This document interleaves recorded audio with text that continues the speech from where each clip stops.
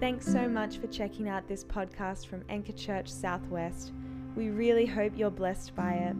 For more teachings, resources, or info, please check out our website, anchorchurch.com.au. If we haven't met, my name is Arnaldo. I get the pleasure of pastoring this community here at Anchor Southwest.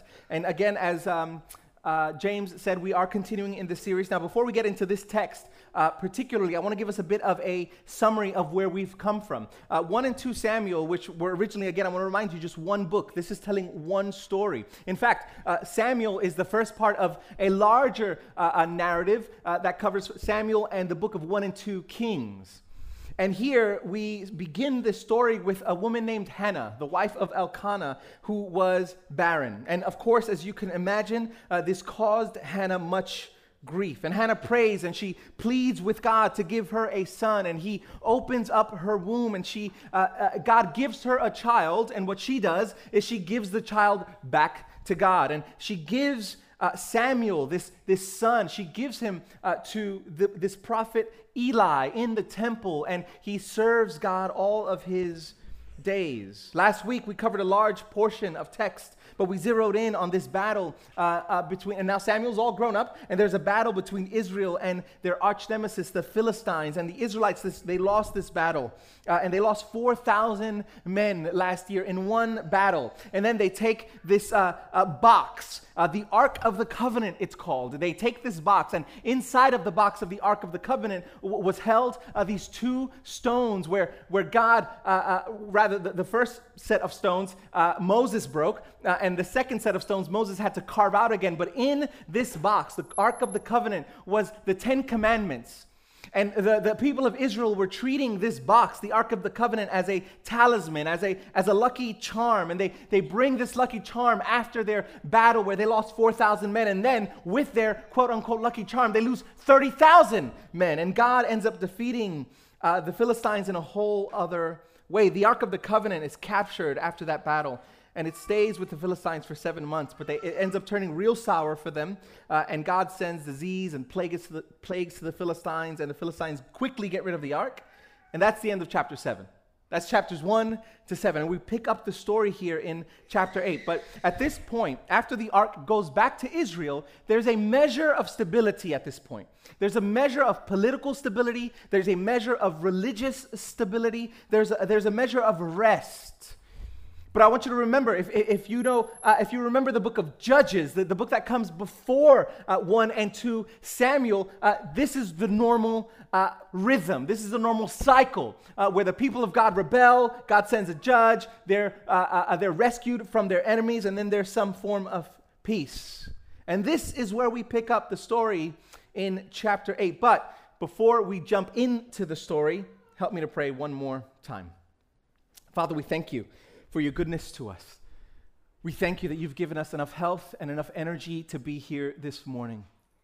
And I pray that we will not check ourselves, our emotions, the harder ones that we may be feeling, depending on what kind of week we may have had. Lord, I pray that we don't check our minds at the door, but we bring all of ourselves to this place. And I ask, Holy Spirit, that wherever people are, searching or settled, Lord, that you would awaken something fresh in us today. Holy Spirit, we need you to do a special work. My words are not enough. And so I pray that I would forget the things that I prepared that are not going to be helpful for your people today. And I pray that you would help me to remember the things that will be. And more than anything else, let the words of my mouth and the meditation of my heart be acceptable in your sight, O Yahweh, my rock and my redeemer. And the church said? And the church said. So all is well in the land of Israel. Their enemies, the Philistines, are being subdued. The Lord is being worshipped. Samuel is a righteous judge over Israel. But the honeymoon quickly comes to an end. I want you to come back with me to verse 1 because I need us to see this in the text itself. Verse 1, when Samuel became old, he made his sons judges over Israel. And the name of his firstborn son was Joel, and the name of his second Abijah. They were judges in Beersheba. Yet his sons did not walk in his ways, but turned aside after gain. They took bribes and perverted justice. Then all the elders of Israel gathered together and came to Samuel at Ramah, and they said to him, Behold, you are old, and your sons do not walk in your ways. Now appoint to us a king to judge us like all the nations. Now, this is what we need to get, that up until this point, Samuel has been a nearly perfect leader. He was consecrated to the Lord between the ages of 3 and 5. I mean, he worked for the church from a very early age. He was universally recognized at this point by being one of the prophets of God and a judge over the people. But now the cracks begin to show. He's getting old at this point, and he makes his 2 corrupt sons judges over Israel. Now, let me give you a couple reasons why this is jacked up, why this shouldn't have happened. First reason is Samuel does not have the authority to appoint his sons as judges over Israel. Samuel seems to be wanting to set up his own kind of mini monarchy, because judges were not supposed to be appointed by other judges. Judges were to be appointed directly by God for a purpose. And here, Samuel is kind of operating it's fueled by nepotism.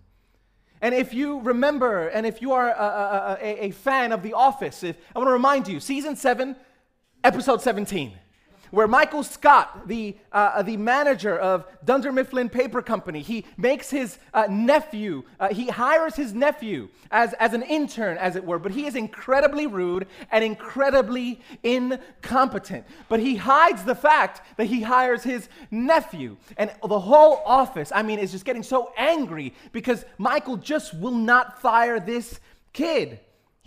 His nephew continues to perform poorly on the job to the point where everyone wants to see him gone. And Michael continues to vouch for him until it comes out that he's his uncle, and eventually, obviously, he quits.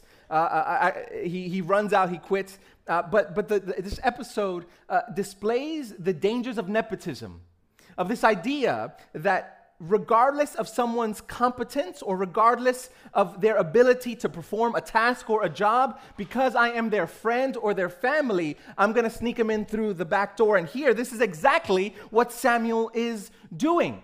And so the first thing that's jacked up about this scene, the first cracks in Samuel's otherwise pristine armor, is that he is grasping for power through his family line by appointing his 2 sons as judges.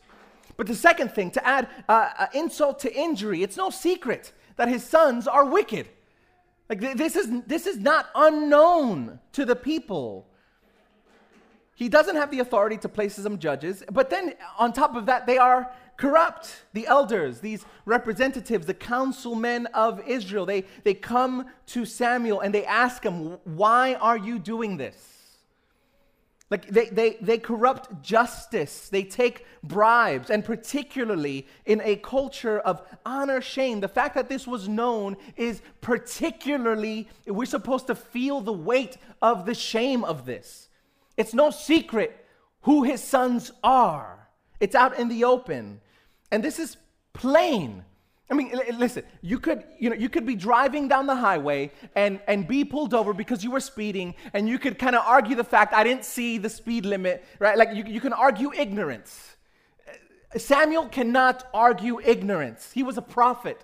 He was a seer. He knew that Deuteronomy 16 said this, you shall not pervert justice.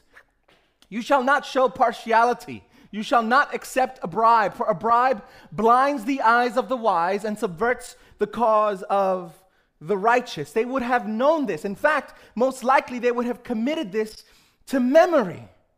And so first, he doesn't have the authority to do this. Second, he still does this, but his sons are corrupt.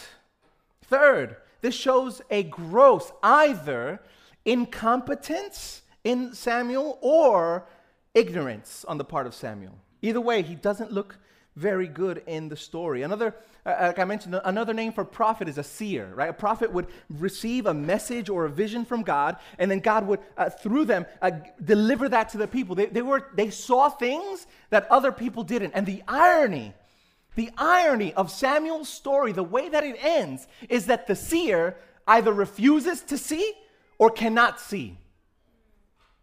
The seer himself, like the person who's supposed to be leading God's people, either at the end of his life cannot see or refuses to see. And so, verse 5, and said to him, behold, you are old. These are the councilmen. You are old, and your sons do not walk in your ways. Now appoint to us a king to judge us like all the nations. But the thing displeased Samuel when they said, give us a king to judge us. And Samuel prayed to the Lord. I've got to wonder what's going through Samuel's mind at this point. Like, he's gasping. He's like, he's scandalized. I don't get him, because he's scandalized at the fact that these people see something wrong. And they go to him and they say, actually, give us a king. And I can imagine Samuel, I've served you all these years. Since I was in preschool, right? 3 to 5 years old, he was in the temple. I served you all these years. I've brought you all these messages from God. I've judged well, he's thinking. I've brought the word of God to the people of God. He's thinking he sacrificed for them. And this is how you repay me. You ask for a king when you know we're supposed to be ruled by judges. And this is a dangerous place for any leader in God's church to be. This sense of entitlement. How dare you do this to me after all I've done for you? In verse 7, Samuel prays to God, and the Lord responds, and the Lord says this, obey the voice of the people in all that they say to you. For they have not rejected you, but they have rejected me from being king over them, according to all the deeds that they have done from the day that I brought them out of Egypt, even to this day, forsaking me and serving other gods. So they are doing also to you. Now then, obey their voice, only you shall solemnly warn them and show them the ways of the king who shall reign over them. This is tragic, what they're doing here. This is, even if Samuel did not have the authority to appoint judges, his sons, his corrupt sons as judges, the people's insistence that the Lord not just provide him a new judge, but a king, we need to understand something is happening here. This is akin to Washington, D.C., January 6th. This is usurpation. This is the people again rebelling. Think Genesis 3. The people are again rebelling against God, because you see, Israel was supposed to be different. Israel was supposed to be ruled by Yahweh, by God, the invisible king, through his judges, and they say, no, we don't want that. We want to be like the nations. Israel was supposed to be a theocracy, right? God was supposed to be king, but the people wanted a monarchy. They wanted a human king, just like the rest of the nations. And in so doing, of course, they're rejecting Samuel, but in a much deeper and a much more fundamental way, they are actually rejecting God. They're rejecting God's rule over them. And this happens in verse 10 as Samuel gives them word as to what this is going to look like. So Samuel told all the words of the Lord to the people who were asking for a king from them. And this is what he said. These will be the ways of the king who will reign over you. He will take your sons, appoint them to his chariots, to be his horsemen and to run before his chariots. He will appoint for himself commanders of thousands and of fifties, some to plow his ground and to reap his harvest and to make his implements of war and equipment for his chariots. He will take your daughters to be perfumers and cooks and bakers. He will take the best of your fields and vineyards and olive orchards and give them to his servants. He will take the 10th of your grain and of your vineyards and give them to his officers and to his servants. He will take your male servants and female servants and the best of your young men and your donkeys and put them to his work. He will take the 10th of your flocks, and you shall be his slaves. And in that day you will cry out because of your king, whom you have chosen for yourselves. But the Lord will not answer in that day. And so he warns them.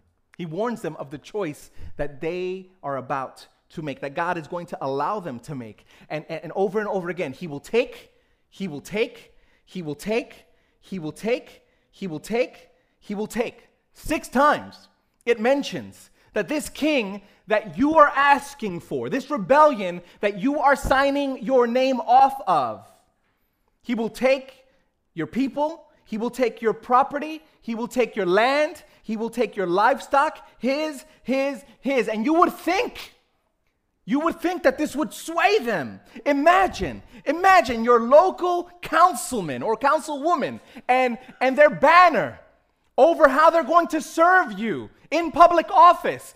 I'm going to take and take and take and take and take and take. I'm pretty sure we wouldn't elect this person into office. And yet,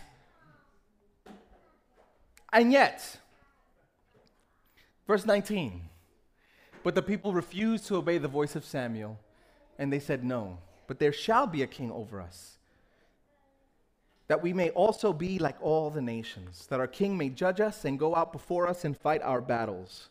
And when Samuel had heard all the words of the people, he repeated them in the ears of the Lord. And the Lord said to Samuel, obey their voice, make them a king. Samuel then said to the men of Israel, go every man to his city.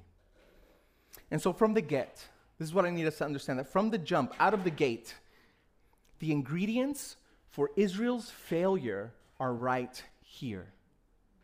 They're called to be different for the sake of the world. Listen, Israel was called out. Abraham was a pagan.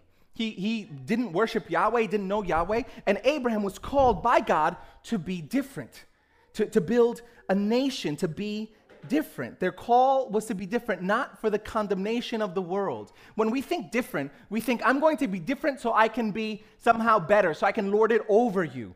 But the call for Israel was to be different for the sake of the world. Their call was to be distinct so that the world would see them and say, oh, so that is how you are meant to live as a human being in relationship with God. Their call was to be a light for the nations, but they are forsaking it and embracing it for the darkness of the nations. Their call is to be different for the sake of the world, but they are forsaking it for their desire to be just like it. They are, in essence, inverting what it means to be the people of God. They are embracing the ways of their pagan neighbors. And this is the scariest part. As I was preparing this frightened me to the core, that God lets them. He will let you. He lets them. There's no coercion here. There may be sadness, there may be grief. I sense anger from Samuel, but not from God. He lets them go. This is the most surprising twist in the story. If you've read Genesis up to Judges, you know, and if you're honest with yourself, and if you've been able to look at the mirror and be, even for a split second, honest with yourself, this is us in the story. This is me rejecting God. And what surprises me and what frightens me is that he lets them. And God let them and told Samuel to give them exactly what they wanted. C.S. Lewis famously said or wrote, he said, when God wants to play a practical joke on a man, he will give him the desires of his heart. I told y'all this was a tragic story. But I want to draw out some practical applications from our text here, 1 Samuel 8, as we close, and we're not closing just yet, but as we kind of close. First is this.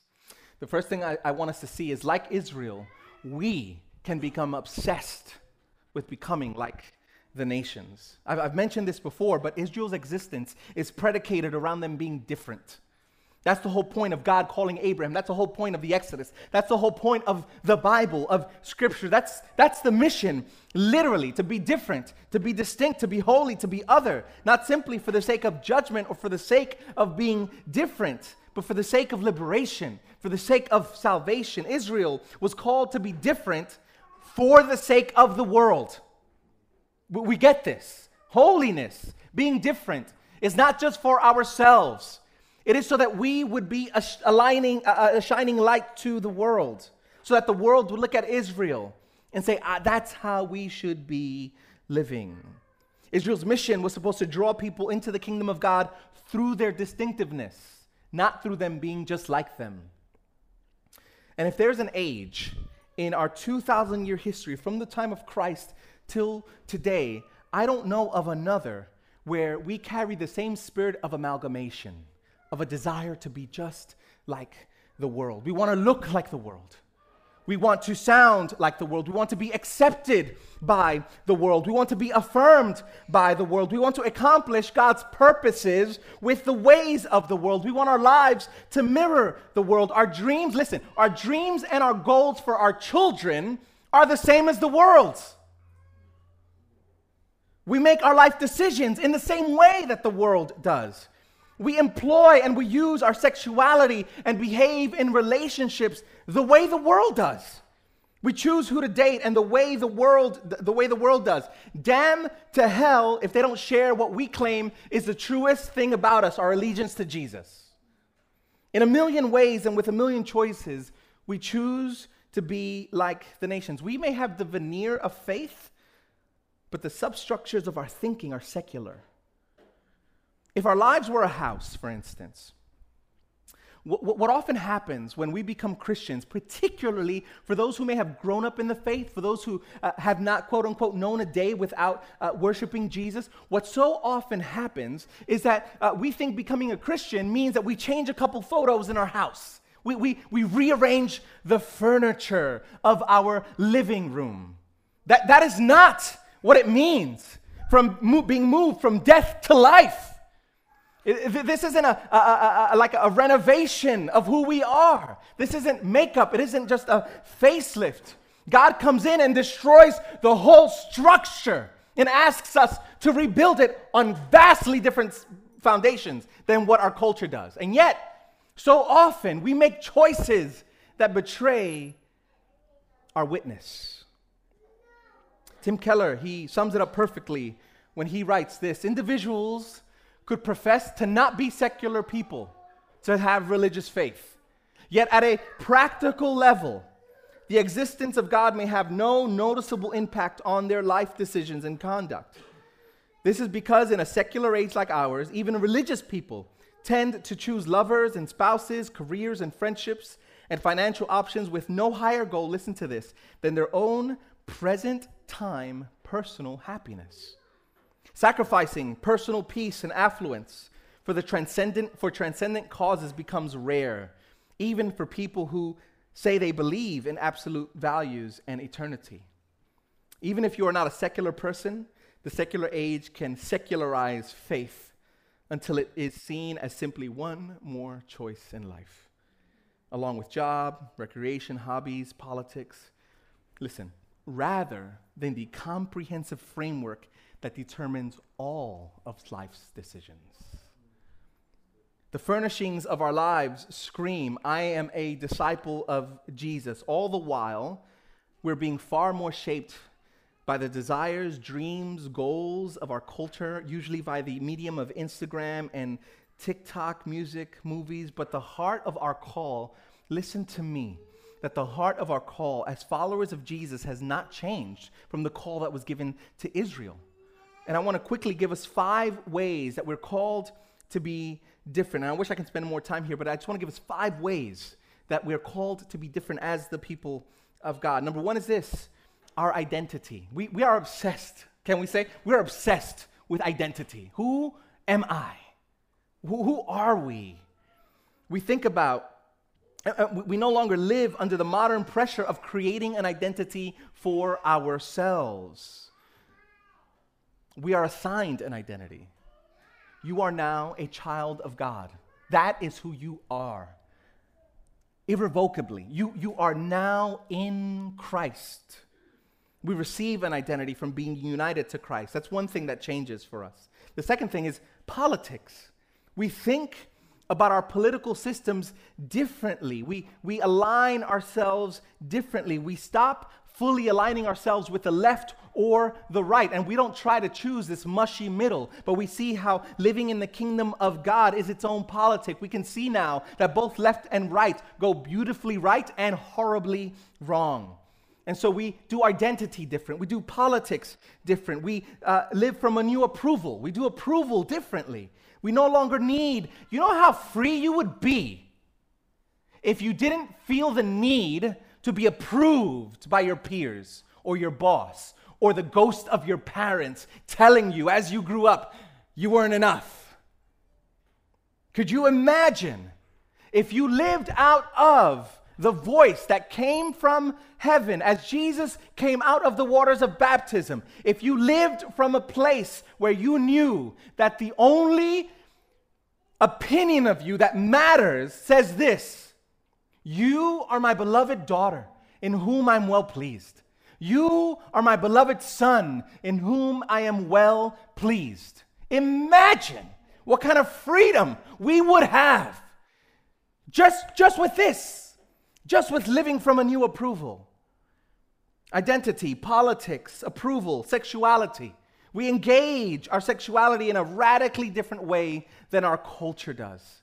We steward both our romantic relationships and our singleness, listen, in such a way that proves Jesus is enough.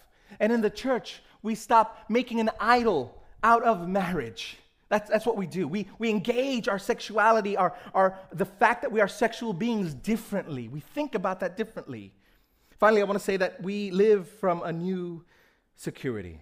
We no longer look to our careers. We no longer look to our bank accounts for our security. We don't serve both God and money. Our security comes from this. If we would just get this. Our security comes, God is with you. You right now, sitting here with the disease and the chaos and the sin and the violence in the world, and we live in a place, listen, that's pretty nice.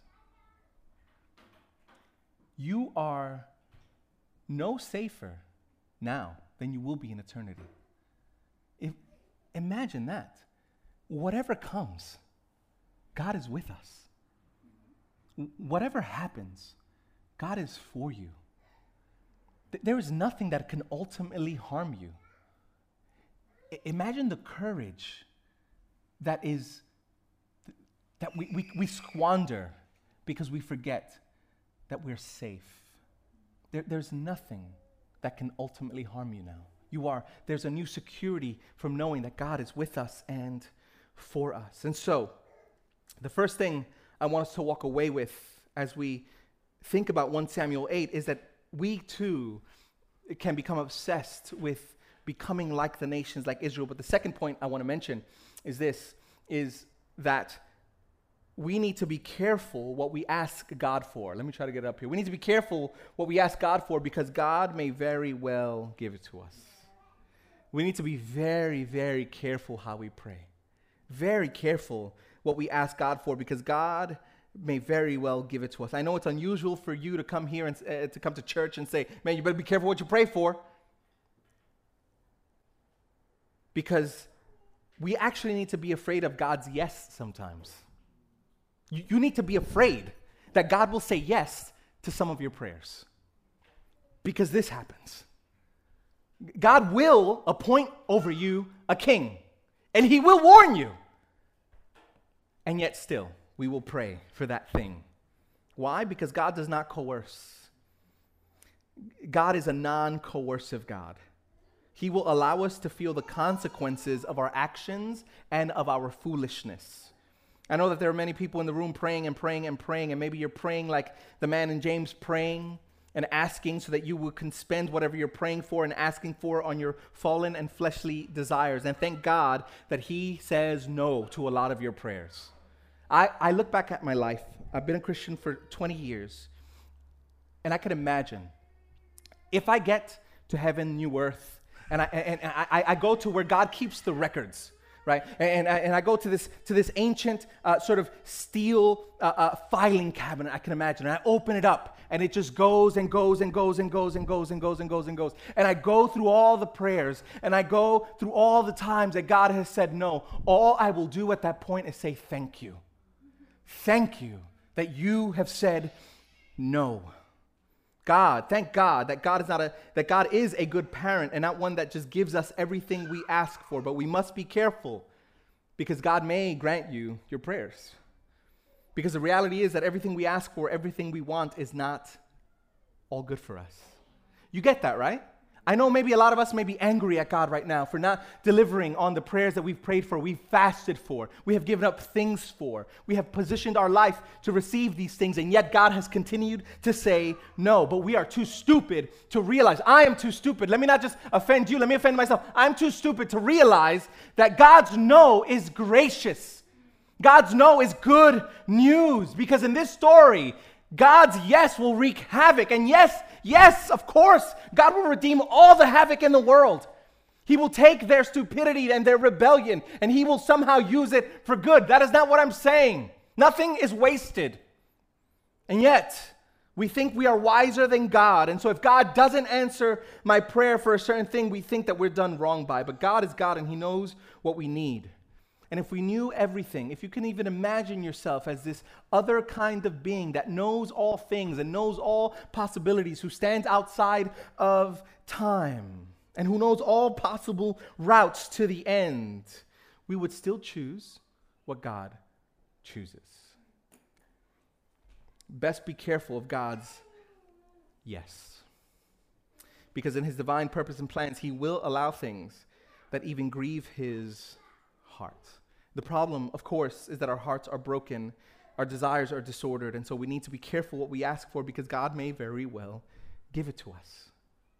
And finally, the last thing I want to draw out from this text for us this morning is that we are in desperate need of a different kind of king that was promised to Israel. We are in desperate need of a different kind of king that was given to Israel. When we become like the world, it takes and takes and takes. When we follow the ways and the patterns of the broken systems, it takes and it takes and it takes. When we ask for a king to be like the nations among us, we end up in chains, slave to our sins and our fallen desires. But there is a better way, and there is a better king that the book of Samuel points to. Whereas the kings and the ways of this world take, we have a king that actually gives. I want to give you just a bit of a preview as to what kind of king we actually get. He who did not spare His own son, but gave Him up for us all. How will He not along with Him graciously what? Give us all things. For God so loved the world that He what? He gave His one and only Son, that whoever believes in Him shall not perish, but have eternal life. If any of you lacks wisdom, you should ask God who what? Who gives generously to all without finding fault, and it will be given to you. If you then, though you are evil, know how to give good gifts to your children, how much more will your Father in heaven give good gifts to those who ask Him? See, the world gives. Sorry, the world takes. The world takes and takes and takes and takes. But the king that we need, the king that was given to us, gives and gives and gives. And we are invited into this life of mutual giving. We are invited into this life-giving existence that no longer depends on us, but the gracious, life-giving, and death-defying reality that God has come in Christ to deliver us. And this is one of the major points of 1 and 2 Samuel, that there are leadership lessons in here for sure. There are good moral examples in this story for sure. There are failures that we can learn from, yes. But more than anything, what these books will continue to point out at us is that we need Jesus. That we need a new kind of king.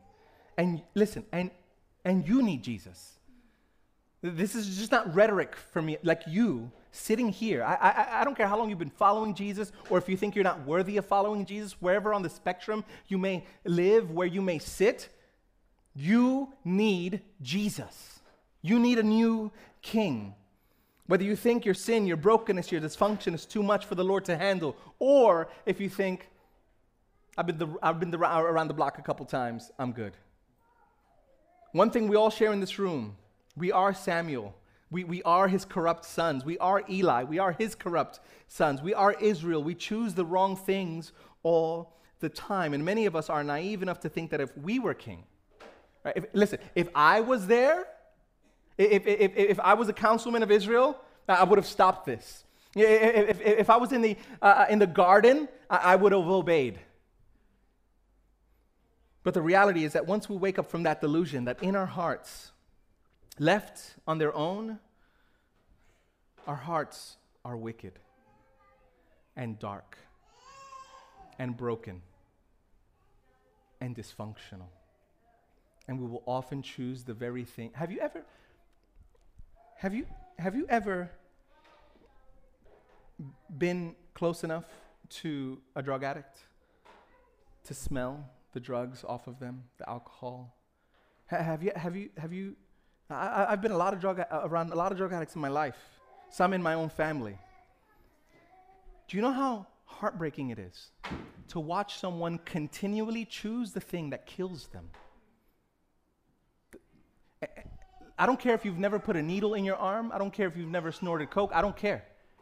We are all the people like that. If we think we're too good for that, that's a step away. That's all us spiritually. Every single one of us. We choose the very things that destroy us. And we need a new king. I didn't come here this morning to tell you how to be better or 10 steps to live a better life. I'm here to tell you that you are desperately wicked and we make terrible choices. And yet, there is a good king that has come to rescue us. That doesn't depend on our wisdom. It doesn't depend on our goodness. It doesn't depend on our church attendance. It doesn't depend on whether we have read and memorized scripture or not. It doesn't depend on our track record. It depends fully on the finished work of the new King Jesus, because that is the gospel. The gospel is that we have a new king. And so, it's when we come to the end of our perceived goodness in and of ourselves that we can finally receive the goodness of the God who became man so that he would become our king. You know, oftentimes the things that we pine for in the flesh will end up making us its slave. But in his wisdom, God sent his son to become a slave for me, for us. Let me take you to Philippians 2 real quick. You must have the same attitude that Christ Jesus had.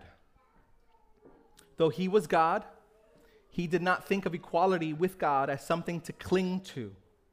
Instead, he gave up his divine privileges. He took the humble position of a slave. God himself took the humble position of a slave and was born as a human being. When he appeared in human form, he humbled himself in obedience to God and died a criminal's death on a cross. Therefore, God elevated him to the place of highest honor and gave him the name above all names, that at the name of Jesus, every knee should bow in heaven and on earth and under the earth. What Paul is saying here is that in the Greek, it means every knee shall bow. All the spiritual beings that God created, the ones that have fallen and the ones that haven't. And every single person who has ever existed on this plane of earth for time immemorial, till I don't know when Jesus is going to come back. Every single person, every single person will bow the knee to the King. And every tongue is going to declare that Jesus Christ is Messiah. He is Lord. He is King, to the glory of God the Father. And so my invitation is, if you haven't yet, let me give you a snapshot of what your future is going to look like. You will one day bow to the King. Let's get used to it now. And I invite you, if you haven't yet, to bow to the King Jesus today and to give your life wholly over to him. The human king would seek to make us slaves. The divine king would seek to become a human so that he would become a slave for us. And this is the God we worship today. Let me pray for us. Father, we thank you for your goodness. we thank you that in fact you are good. That the truest thing about you is that you are good and that you are wise. Lord, help us to be your people. We cannot do this on our own. We cannot be good on our own. We must receive divine help and divine power.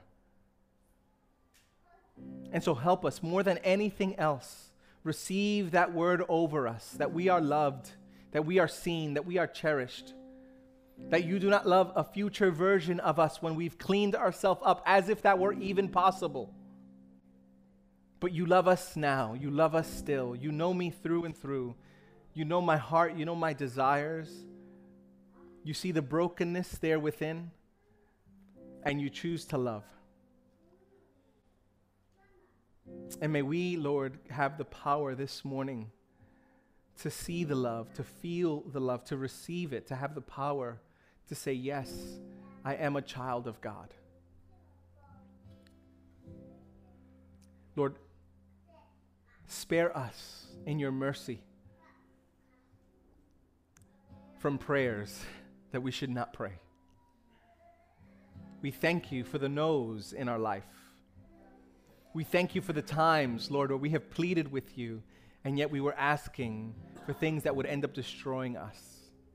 That by the mercy of Jesus, Lord, you've said no. Help us to embrace your plan and your ways for the sake of your name and for the sake of our joy. And we pray for all these things in Jesus' precious and holy name. And the church said,